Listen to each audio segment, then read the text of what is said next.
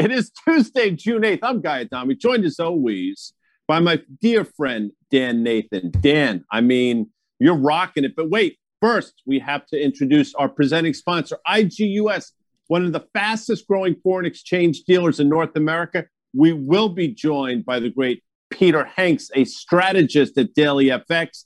I am fired up. It's hot outside. You know what else is hot, Dan?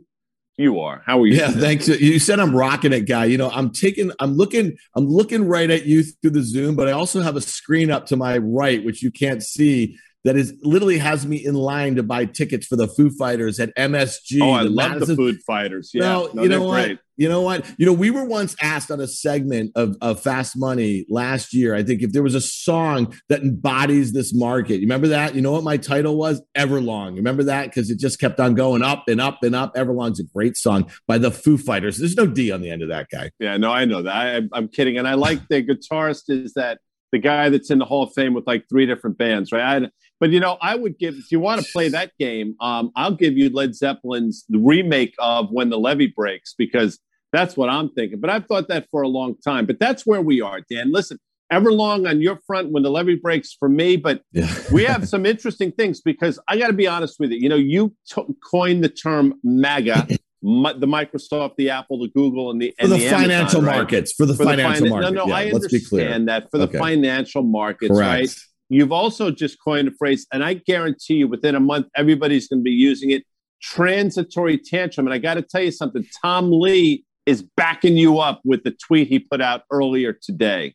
Yeah, no, his work is basically saying, hey, listen, he says that the bond market sniffed out this whole transitory tantrum months ago, basically saying that yields on the 10-year Treasury have been saying that inflation worries really topped out in March. You look at that trend, we're going to hit the charts in a little bit on the 10-year U.S. Treasury. You know, people keep asking me, oh, you keep saying the transitory tantrum. What's the problem here? Bond yields are going sideways. Equities are grinding a little higher. Where's the tantrum? My point about the tantrum is in the pundit class, the economists, the strategists. Those are the ones making a lot of noise about this. Those are the ones who are trying to jawbone the Fed to taper bond purchases or think about coming off the zero interest rate policy. That's the tantrum. All right. So first of all, you're yelling at me. It's like I am one of those people, by the way. I'm a proud Fed hater for sure. And I chose to use the term hater, but it's not just me. There are a lot of people that lined up behind me. So I'll ask you this question. Apparently, there are over 9 million. That's 9 million job openings.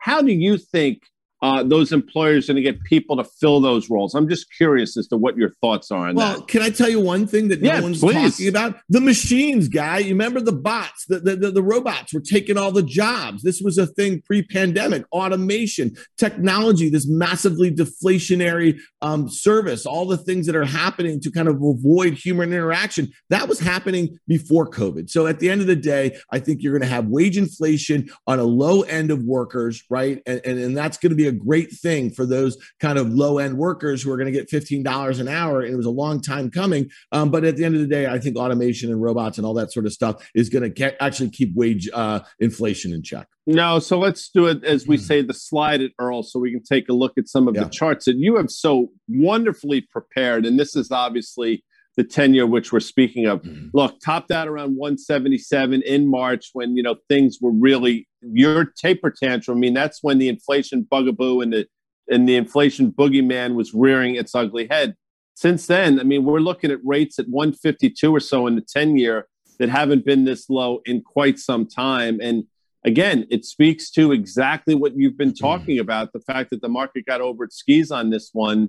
And that's, of all the things to worry about, maybe this isn't one of them, Dan. Yeah, I think there's a lot of things going on. And Guy, you and I have been talking about it on the macro setup since we started back in October. When you think about all of this easy monetary policy, all the fiscal stimulus that is in place, all of the deficit spending, the massive amounts of $1 trillion that have been lopped on to sovereign balance sheets. I mean, interest rates can't go up meaningfully. So you had a great call last summer when the 10-year U.S. Treasury yield was at 50 bips. You said it's making a beeline to 1, and then you thought by the end of this year we're going to go from 1 to 2. You're halfway there. I'm not telling you you're wrong. And maybe, you know, Treasury Secretary Yellen, former Fed chair said over the weekend that higher interest rates may be a good thing for all involved. I don't think it's going to be that good of a thing to finance all that debt coming forward. So to me, we may be stuck in a range between 1% and 2% for a very long time. I don't think interest rates are going up meaningfully. And great, and well done by you. And again, I mean, this is not for this show necessarily, but one has to ask oneself what Janet Yellen, in her current role,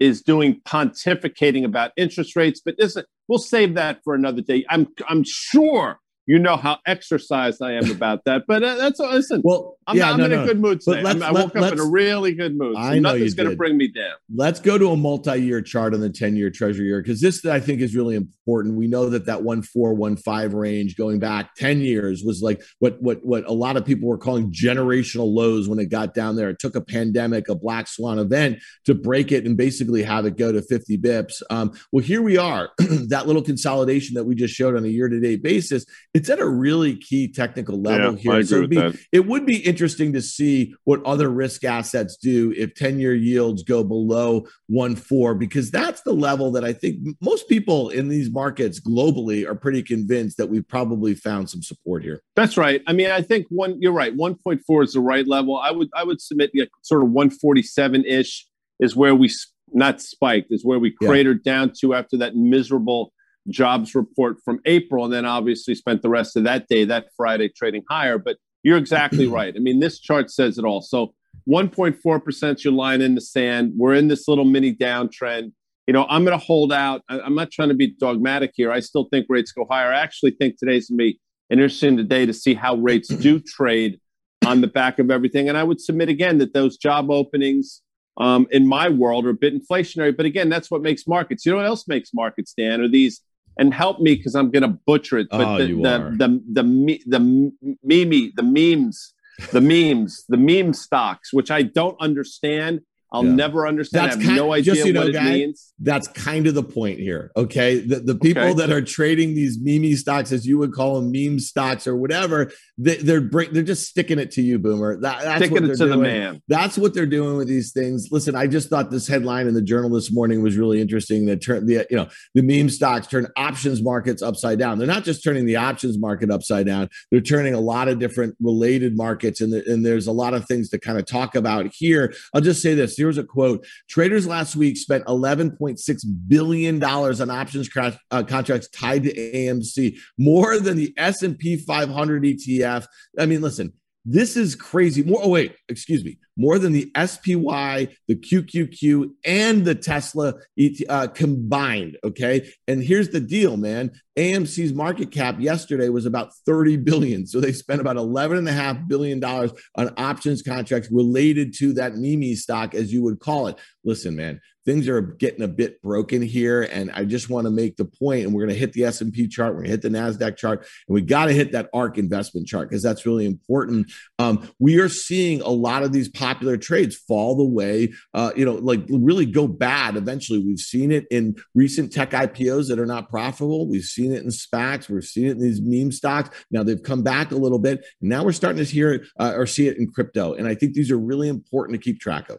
Let's get to the S&P chart. And listen, we've had some people that come on our show, Fast Money, to talk about how they thought the second round of these meme stocks, the first round, it sort of predicated a sell-off and some volatility in the broader market by a couple of weeks, and they think this might be round two. We'll see.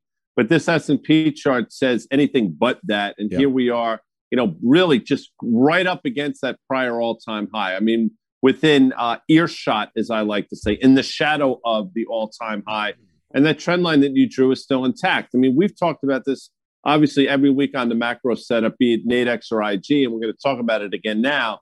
The fact that each passing day we get further and further away in terms of where that 200-day moving average is. You outlined it. It comes in around 3770 or thereabouts. That coincides with that horizontal line, that prior low we saw back early March.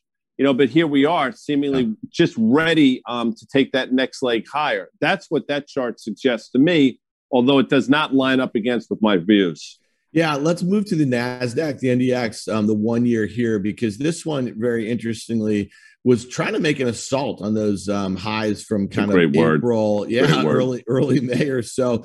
Some might look at that and say they see the forming of a head and shoulders sort of top. It really did test that uptrend that had been in place from the November lows in mid last month, and it held here. It's kind of reversing. It's having a tough time at that consolidation from April. You see that 200-day moving average down there at 12,600. I think what's interesting, Guy, is that maybe as money has come out of some of these altcoins or crypto in general over the last month, you've seen it move back into the NASDAQ 100. It's really, I think, important to keep an eye on that, which then brings us to the ARK Invest, Cathie Wood's ETF here, which we know made a high of 160 back in mid-February. That was really right at the height of that kind of meme GameStop sort of thing. I think Game had started to correcting here, but you look at that downtrend, it had a bounce off that nice round number of 100, but it broke above that downtrend, Guy. It's still below the 200-day moving average. Why is ARK important to keep an eye on here? Well, I think it's such, in my opinion, and I think you would agree with this, it speaks to sort of the way the market views things. It's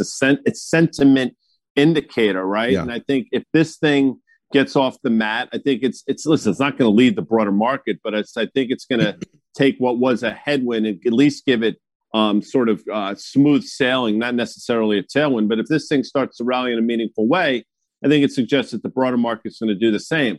I think it's just important to have up and just to watch to see, how this thing trades. I would submit once again that this downtrend is still intact. And yeah, you might have broken it seemingly, but we're right up against that 200-day. I'd say we fail at the 200-day, which is about 115 and change. And we'll see that's what makes markets. But embedded in this, and we can go to the next slide, is the fact that Tesla is such a huge holding. And oh, by the way, Dan Nathan has said on network television that Tesla is the worst. You actually corrected yourself the other night. You added me. You said that Tesla. No, it's Tesla that's the worst looking chart out of everything that trades, which I find to be fascinating. Well, you highlight the fact, I think Cathie Wood, I think a lot of her fame has tied to her steadfastness in Tesla for years. She's been coming on Fast Money. She's been writing about it. It's been one of their biggest holdings for years and years. And she thinks this company is literally going to change the world. All the power to her. I mean, she puts her money where her mouth is. But to your point about this ETF that actually has rebalancing on like a daily basis, 10% of Tesla, or 10% of that fund is Tesla. Tesla is the original meme stock. What's a meme stock? A meme stock is one where, the crowd, the people on the internet, the ones who want to stick it to the man, who don't really kind of believe in traditional Wall Street, goings on. They're saying, we're right. We have safety in numbers here, right? And we don't care what traditional, metrics are telling you. So I think it's interesting. You look at that list of holdings there. There's a lot of great companies there: Square, Zoom, Shopify, Spotify, Coinbase, but they're all controversial in their own right. The valuation might be an issue. They might be playing in an area where they're disrupting some big incumbents. That's the bet that they have made. So I think it is, you're right, Guy, from a sentiment standpoint, it's important to keep an eye on these. And listen, I feel for Cathie in a way. I feel like she's very transparent, but it also opens her up to a whole heck of a lot of trolling. On the flip side of it is, you like to use that Braveheart thing all the time. Maybe it's a jiffy or whatever you call it. I mean, she's kind of the leader rallying the troops here, whether it be on Reddit or whatever. She's got them going on. She is the Mel Gibson of the Mimi, of the GIF people. And it's interesting, you mentioned I'd love to change the world. Before we bring in the great Peter Hanks, I'll just mention, obviously, Alvin Lee of 10 Years After wrote that song. Great song for those who care. And now, don't you think it's a good time to bring in Peter Hanks? Because why not? Yeah, I would say one last thing. I just want to put a bow on that comment about the Tesla thing. I mean, the Tesla, made a high of 900. It was trading at 570 just the other day. It bounced a little bit. Obviously, ARK bounced a bit. It's down. It's above that downtrend, but still below that 200-day moving average. I think that 200-day moving average in ARK is really important. The long-term chart of Tesla also really important. I know this is called the macro setup. Why are we talking micro? Why? Some of these stocks, some of the sentiment around around them is really dictating a lot of the psychology in the stock market. That's why we're talking to them. And make no mistake, today, Bitcoin and Ethereum and all these other altcoins, they're getting killed right now. So we're going to hit the levels here. But this is a great time to bring on Peter Hanks because he's got some Bitcoin charts. He does. And Peter, welcome in quickly. You know, the great Carter Braxton Worth thinks Tesla is going to trade down to 500. I think there are other people that have said that recently as well. He also thinks Bitcoin's going to trade down to 20,000. But Peter Hanks, welcome to the macro setup. And before we get into it, is there anything you want to talk about before? Anything you just on your mind? I'm just curious.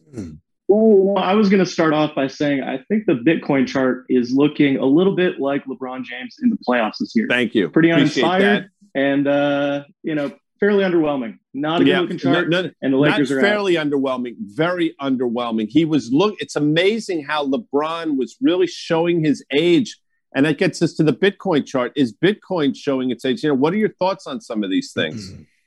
Yeah, I think it is. I mean, ARK, obviously one of those lightning rods of speculative appetite, just capturing all the mean potential. Bitcoin also falls into that category somewhat as well. So the fact that we've, fallen considerably off the 65,000 all-time high, we're breaking beneath major support levels. I've drawn a little wedge on this chart here, which we just slipped out of again last night and this morning. Very uninspired. I think 30,000 is the next major level of support. It's not really getting a boost from any of the uptick in AMC or Nokia or anything like that. So I think lower is the way out here for Bitcoin. So Peter, before I know Dan has a question, I want to ask you a quick question. And I'm not trying to tee you up here. I'm just curious. If you had told me, when Bitcoin was trading 65,000 or so, that within a month and a half, 2 months, it would be pushing down towards 30,000. And then you said, given that, what do you think is going to happen to the broader market, the S&P 500, the NASDAQ? I said, the S&P might not be cratering, but the NASDAQ absolutely would be. And we've seen anything but. Does it surprise you that there's no correlation between a lower crypto and the broader markets? A little bit, yeah. Because, again, they are on that same kind of cutting edge of risk appetite. So those large technology stocks with their very expanded multiples are kind of the first ones to get hit when we do get broader pullbacks in the market. Bitcoin, obviously very risky. So it is surprising. If I were to point to a culprit for this type of price action, it would probably be the slowdown in U.S. 10-year yields, which we've seen kind of eat into the NASDAQ and into those really extended tech stocks. That slowed down, and we're not seeing that lately. Yeah, so I would say this, Peter. You just mentioned that 30,000 is important support. It's important support in Bitcoin, but it's really precarious. I mean, like when you think about, go back to kind of earlier this year in January where it had that rip. It broke out in December above 20,000, went straight to 30,000. Then it went to 40,000. It checked back to 30, and then it went on its way to 64. Here last month in May, it had that kind of overnight low or over the weekend low of 30,000. I don't think anyone had the chance to buy it. So precarious support, near-term support at best, but you get below 30, you get below that check back that we had in February and then that May low. And to Carter Braxton Worth's point, you're making a beeline back to 20,000, which was that really important psychological breakout. We have that chart here. And to me, that's a log chart. It just kind of shows you just how easy it might be, the air pocket down there. Any thoughts on that long-term chart? Yeah, I agree. Once 30,000 gives way, if it gives way, the wheels come off the bus at that point. And volatility is a two-way street. We knew that on the way up. We now know that on the way going down. Maybe not all the newer investors that got brought in know that, but they certainly do now. And they probably learned a pretty painful lesson in the process. Well, Peter, it brings us to our next chart. I mean, I guess it's not coincidental that as Bitcoin has not been cut in half, but almost effectively been cut in half. I mean, let's just put it out there. Our favorite has sort of gotten off the mat. They're the Atlanta Hawks of the playoffs, might I add. A lot of people didn't give them their just due, and now the Hawks look like world beaters as they just sort of put the Sixers to bed in game one. What are your thoughts here in gold? Yeah, you're absolutely right. It couldn't get out of its own way for the longest time. We got that double bottom. It's creeping up here. And I've highlighted on this chart, we do have a 50-day moving average crossing over the 200-day. Some traders like to think that's the new beginning of a longer-term uptrend. It kind of just adds even more support to the gold price chart here around the 1850 level. Again, like I said, with Bitcoin and some of that other risk appetite, U.S. Treasury yields have slowed down. I think that's opened the door here for gold, and we're seeing that. The next major level of resistance I have highlighted on the chart is 1920, and that could give us a little bit of trouble if we do continue higher. If that gives way, then we're taking a look at the all-time high, in my opinion. Yeah, so let's go back to we have another chart here though that is like a 12-year chart here, Peter, and you draw a line from that 2011 high from the left to the right. Just make it horizontal, man, and to the penny in this rally that we've had, we've stalled out there. I mean, to me, how important is that resistance line? I know we broke above that back in the summer of 2020, in August when we're making those highs, but to me, that seems like some fierce resistance. I do think it's notable resistance. I think after that break that we got last year and earlier this year, it kind of erodes the levels. Respect, if you will. So once you get an initial breakthrough, I think going forward, it doesn't hold the same conviction that it does in the past. So yes, it's notable. And I think even on the shorter term timeframes, with some of these seasonal headwinds coming in where we just don't have a lot of volume or conviction in the markets either way, it could give us some trouble. But longer term here over the next few months, I'm still looking at the more recent all-time high. Yeah, I agree with that. We quoted Alvin Lee earlier. You might have caught that, although it's probably outside your time frame. I'll quote Jim Morrison now. I happen to think we're about to break on through to the other side of that high. I know Dan doesn't want to think so because, he's not the gold person that I am. But again, that's what makes markets here, Peter. Next chart we have to talk about is, both of our faves, the U.S. dollar, which amazingly, in my opinion, has once again sort of held that 88.5, 89 level and seemingly is bouncing. Thoughts? Yeah, just like the gold chart here, some break is going to be required eventually. And the U.S. dollar has kind of been playing off of those economic data themes, that inflation theme, obviously. We did get a ton of job openings this morning that the both of you were discussing. So I think the dollar will be on pause until we do get the Fed meeting and some updated economic projections, maybe a dot plot. That could really be the kick that gold needs here. And if there is any hint that gold's maybe not the Fed is maybe not as hawkish as we've been believing over the past few days. And I say hawkish very, very lightly here because we have to know where we are, in the grand scheme of things. That could really kick the dollar underneath this longer term trend line. And if that takes place, that dollar weakness could give rise to a gold breakout, could give rise to, more gains in other commodities. And I think one of the more important charts to look at is actually dollar CAD at this point. We know the Bank of Canada has been kind of on the cutting edge of making their monetary policy moves prior to any other central bank. They did so back in April. We've seen dollar CAD on this vicious downtrend ever since. Well, the Bank of Canada is coming up tomorrow. We'll get some very, very important insight from them. And, that could really spark some volatility here as well. Right. So there are two currencies that everybody looks at when they start to talk about commodities. Obviously, dollar Canada, the Aussie dollar is the other one. So what does this speak to, in your opinion? Do I look at this and say, that commodity run is intact, or a potential reversal here is going to derail? I'm just curious as to your thoughts on how we connect those dots. Yeah. So very apt. Dollar CAD and crude oil share a fairly positive correlation. It varies over time. But I think at this stage, if you take a look at the crude oil chart, we're seeing a little bit of strength. It's knocking on the door of $70 for the first time since, I think, October 2018. So the first time in a long time, one could say. And again, another potential breakout on the horizon there. It is not the easiest environment to stage these breakouts. But if we do get some follow-through strength in there, I think dollar CAD could be on the way down, central banks permitting. And I also believe the commodity cycle is intact. We've seen some weakness in some of the more extended commodities like lumber, which was limit up for what felt like weeks on end, and now it's limit down in a few sessions consecutively here. So Tides are changing slightly, but I don't think it's time to call an end to the commodity uptrend. Yeah, it's interesting though, that crude chart that you have there. There's a lot of people are crawling for WTI $80. That's a 5-year chart there. That looks like, an epic sort of bottom there. We had this consolidation. We've held that uptrend over the last year or so. That prior high from about 4 years ago seems like that would be the target. There's no overhead resistance until you get there. It's just interesting. This is a really confusing macro backdrop right now. It seems that there's a lot of consensus about US dollar weakness. There's also a lot of consensus, and this goes back to the transitory tantrum, at least in the economists and the CEO of investment banks and the pundits, that the Fed has overstayed their welcome and therefore they have to come off this tapering bond purchases and come off ZIRP.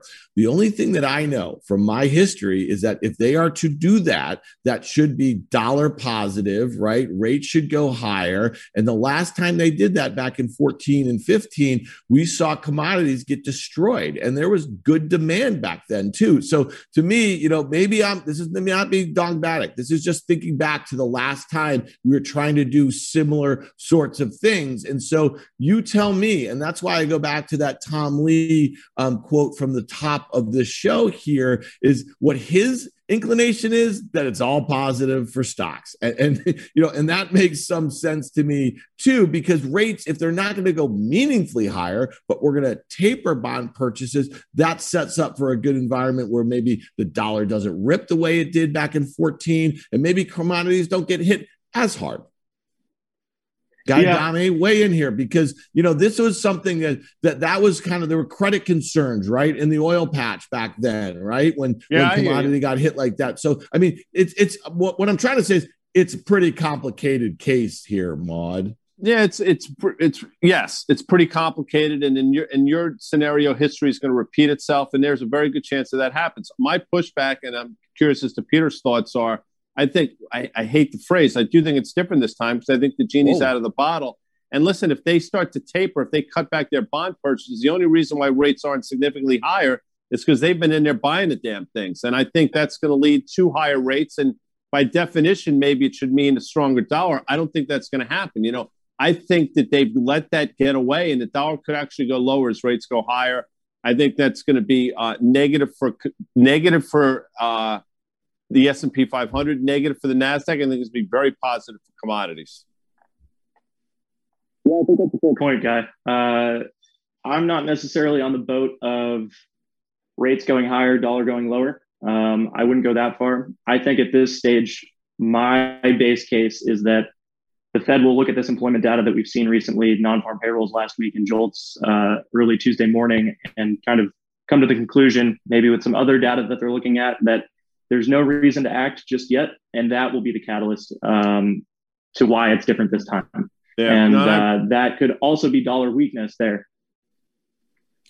Yeah, I would just let me just add one thing here. So what I think the Fed, they have this meeting next week. We're going to get the dot plots. Then they have a meeting in mid-July. Then we have this big period where there's no meeting until September, but we're going to have the St. Louis Fed in Jackson Hole. We know a lot of people are going to be thinking, listen, if the June jobs data is disappointing, listen, a lot of the people who've been calling for a taper are going to explain it away. It's really going to be hard to explain away 3 consecutive months. But I will tell you this, if the Fed had a brain, and I know what Guy's answer to that question is, they would start doing some very subtle things like letting their corporate bond portfolio roll off or selling some of those things, at least to kind of be moving their feet so they can actually take a victory lap at some point much later this year when they do it. And they said, listen, we were unwinding some of these smaller programs. We kind of saw what you guys saw, but we're really focused on these last 9 million jobs or so. And at least they're moving their feet or so. That's what I would think would be the best case scenario for stock market, at least. Yeah, and I think, it's interesting you mentioned moving their feet. In the NBA, the best defensive players are the guys, and in the WNBA, the gals that move their feet well. Unfortunately, that's become a lost art, not only in the National Basketball Association, but also with our Fed officials, Dan Nation. So as much as they should be moving their feet, they're stuck in the frickin' mud. And that's it. And I want to thank Peter Hanks of Daily FX, a strategist that you absolutely should follow. Dan Nathan, I want to thank you. I also want to thank our presenting sponsor, IGUS, one of the fastest growing foreign exchange dealers in North America. Dan, say what you got to say on the way out. Yeah, listen, the S&P looked like it wanted to break out. It failed right there at that breakout level. The NASDAQ, it's coming back a little bit. It's consolidating. Maybe we're seeing a little head and shoulders top. Keep an eye on these sentiment sort of indicators, the SPACs and the meme stock and the cryptos. I think that you might see alarm bells go off a little bit. And this is what you've been calling for, Guy. If you were to see Bitcoin break 30,000 and be in a bit of a free fall, because here's one thing, okay? And I'm just going to say this about all these people that supposedly got so rich long crypto. You can only hold things that are down 20, 30, 40% for so long. And you have to make a decision whether to sell things that are much more liquid possibly. So that's, I think, your point about correlations, Guy. The last couple times we've seen the stock market sell off, we've seen crypto sell off precipitously. We have not seen what happens when crypto sells off 50, 67% and how it's related to some of these other risk asset classes with unusually positive sentiment that seems to be tied. So that's coming to a theater near you this summer, buddy. Funny you should mention theater near you in the context of what's going on. Once again, thanks, Dan. Thank you, Peter Hanks. Thanks to our presenting sponsor, IGUS. And thanks to the great people at Open Exchange for powering this entire thing. Dan, I'll catch you next week. All right, Guy.